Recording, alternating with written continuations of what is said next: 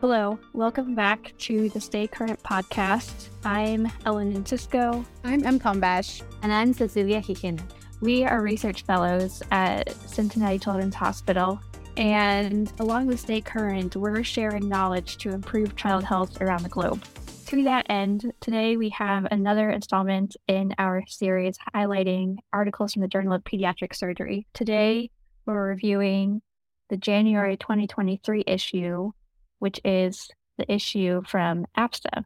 APSA is the American Pediatric Surgery Association, and these are papers that were presented in the 2022 annual conference. Exactly. And Dr. Romeo Ignacio. I'm a pediatric surgeon here at Rady Children's Hospital. I'm a clinical professor at the University of California, San Diego. Is the editor for this issue, and he helped us choose 3 articles to highlight for you today. The articles are listed and linked in the description below. Follow along and read with us. So first, we have a paper looking at surgical site infections after using a colorectal bundle. Then we'll look at laparoscopic common bile duct explorations in pediatric patients. And finally, an article on the natural history and consequence of patent processus vaginalis in pediatric patients. So, Em, you are up. What's the first one? Our first paper of the day is Standardized Perioperative Care Reduces Colorectal Surgical Site Infection in Children. So we included any patient that were undergoing an eligible operation involving the colon and rectum with abdominal closure. She was Dr. Filkowski. She is the senior author of this paper. They studied a perioperative colon bundle at Oregon Health and Science University for their pediatric patients. And this was done as part of a program we have at OHSU to improve the care for our pediatric surgery patients. So this protocol was then adapted and used with our Western Pediatric Surgery Research Consortium. What's the Western Pediatric Surgery Research Consortium? The Western Pediatric Surgery Research Consortium is a collaborative research group and has 10 participating departments of pediatric surgery from across the Western United States. All 10 institutions of the consortium instituted this protocol, and then we studied outcomes before and after. They had 336 patients, 138 from the low compliance cohort, and 198 from the high compliance cohort. The most common procedure they performed was the small bowel colorectal anastomosis. So what they find? We found that with high compliance with the protocol, we again significantly reduced the incidence of superficial surgical site infections. This paper highlights in a multi-center fashion of how standard perioperative care reduces SSIs. And that was Dr. Ignacio. He's the editor that helped us pick these articles for this issue. Dr. Filkowski, who is actually the lead on this, she looked at about 330 patients, and one of the things she found out instantly was compliance. And so that shows SSIs, which is the one thing that we always are dealing with, was less frequent for those that were highly compliant versus those that were lowly compliant. So it's hard to say which of those things make a big difference. So that's a very complex question. But so I think it's more the putting those things together and compliance. One thing that was surprising was that none of the individual components of the bundle were independently significant, but all of them together produced a very significant result. So, it's definitely a case where the whole is bigger than the individual parts. We're starting to learn more and more that these bundles work, that protocolizing patients, especially for infection, seems to work. And so this is just yet one more example. Cecilia, I think, is next. So, this paper is called Making Common Duct Exploration Common Balloon Sphincteroplasty as an Attempt to Transcystic Laparoscopic Common Bile Duct Exploration for Pediatric Patients. And their aim was to compare outcomes of sphincteroplasty with ERCP and normal laparoscopic common bile duct exploration. This is a retrospective study between 2016 and 2020, and they have 44 patients enrolled. And as a result, what they got is that ERCP patients' length of stay was longer, and they have more complications. And for balloon sphincteroplasty, laparoscopic common bile duct exploration, there was a success rate of 100%. And for the standard procedure, they have a 76% of success rate. Focuses on switching to a surgery first mindset instead of the ERCP first mindset. And that was Dr. Jessica Rao. She's the first author of this paper. Where you can kind of use this stepwise approach to clear the duct. And then if you're unable to, then the patient can still get an ERCP, but you kind of skip the MRCP unnecessary step. We always will do things that are fairly comfortable with us and routine, but I think sometimes as pediatric surgeons, we do the most complex operations, right? We do Kasai portoenterostomies, we take out complex tumors. An IOC, an intraoperative cholangiogram, should be something within our armamentarium, and whether we decide to use that or not, that's what these authors are trying to introduce to us. And that was Dr. Romeo Ignacio. He's the editor that helped us choose these articles. I think, we talked to Todd about this, and it seems like an obvious thing to pick up, but we haven't been picking it up. I think it's especially useful when you don't even have ERCP capabilities at the pediatric hospital. You have to send the patient next door to the adult hospital to get the ERCP. So this definitely makes sense. Ellen, I think that's probably the most important point, is that most children's hospitals don't do ERCP. So you either have to send them out to another hospital or bring someone in, and this is just so much more logical than doing that. I mean, ERCP is really falling out of favor. I have to say, when I trained as a resident, it was always ERCP first and then do the lap chole.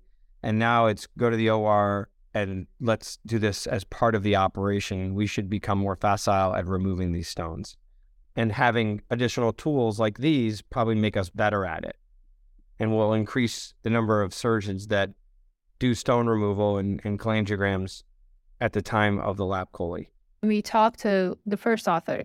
She said the general surgery residents learn about this on their curriculum. I think that's important that they're just teaching to the new generation of surgeons. The last one is called Natural History and Consequence of Patent Processus Vaginalis, an interim analysis for a multi-institutional prospective observational study. This is a study from the Midwest Pediatric Surgery Consortium. We have another consortium paper. First, we talked about the Western Pediatric Surgery Research Consortium. Here we're back to the Midwest Research Consortium. In this study, it's a prospective study, and the researchers are taking a look at infants under the age of 4 months undergoing laparoscopic pyloromyotomy, and they're looking to see if they have a patent processus vaginalis. And then they're actually following these patients for 18 years, an ongoing study to see what happens with these PPVs. And so they chose the laparoscopic pyloromyotomy because these are, besides this pathology, these are normal age-born patients with probably no comorbidities. So it was the best population that we operate on to see how this PPV was. They have enrolled a total of 526 patients and analyzed those patients. And really the rate of PPV was actually pretty high. Over 50% of them actually had a reported PPV. The most commonly is bilateral, 47% of them. And then second most common was just being on the right and 41%. And then they're looking to, like I said, to see what happens afterwards. So they're following patients by contacting them at yearly increments to see if they end up needing surgery for an inguinal hernia. Only 3 of the patients so far, so that's 3 out of 526, have actually undergone inguinal hernia repair at a later date. And that was 2 of them needed inguinal hernia surgery within the first year after the pyloromyotomy. One of them really went for orchiopexy and had a kind of incidental inguinal hernia repair. And so really even though the rate of PPV reported is high in these patients, the rate of inguinal hernia surgery repair is low. And one of the things that really surprised us was actually the low rate of inguinal hernia that we saw so far, which was only 1.2%. That was Dr. Jason Fraser. He is the first author on the paper. But I think that also speaks to the fact that, this was at this point a 4-year endeavor with these patients, and with a continual accruing of these patients. I think this is really important because it's super common to go in surgery like you do any laparoscopy and you find these PPVs and you say, hey, should I close it? Should I not? What should I do? And so if this goes on, actually I will change my practice. I now closing every PPV I see, but it seems like it's not worth it. I mean, this would be one of the most compelling studies ever if it's true. But I'm skeptical because that number is so high, 50-something%, unless pylorics somehow select out for hernias or PPVs. And so what we can tell just based on the data right now is, obviously with this captive patient population, they're all babies and they're all, asymptomatic and they have PPVs. Hard to say exactly how that translates into a 7-year-old who has an API who still has a PPV. Is that going to be, persistent or not? Is that going to be causing problems or not?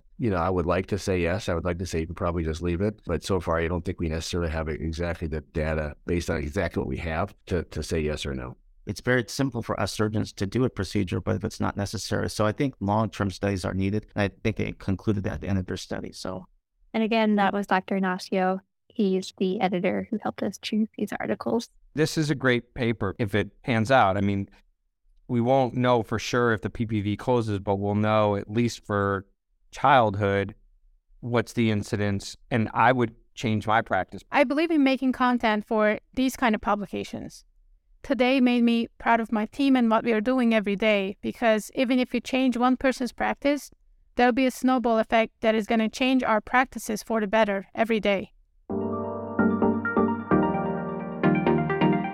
Awesome. We had 3 articles here, all very clinically relevant. We had one about colorectal care bundles and how they might impact the rates of superficial surgical site infections in colorectal pediatric patients. Then we looked at laparoscopic common bile duct exploration and using a balloon sphincteroplasty to help the pediatric surgeon, flush out stones. And finally, we looked at the natural history of the patent processus vaginalis and the prospective study that's ongoing to see what happens. If you liked this episode, don't forget to follow us on social media, subscribe to our YouTube channel, listen to previous episodes of this podcast or other podcasts, wherever you get your podcast from. And don't forget to download the Stay Current app on App Store or Play Store. Okay, so keep an eye and don't miss our update course 2023 that's going to be on August. So stay tuned for more information. I'm Ellen Encisto. I'm M. Tombash. And I'm Cecilia Keegan. We're research fellows at Cincinnati Children's Hospital, and along with the Stay Current podcast, we're sharing knowledge to improve child health around the globe.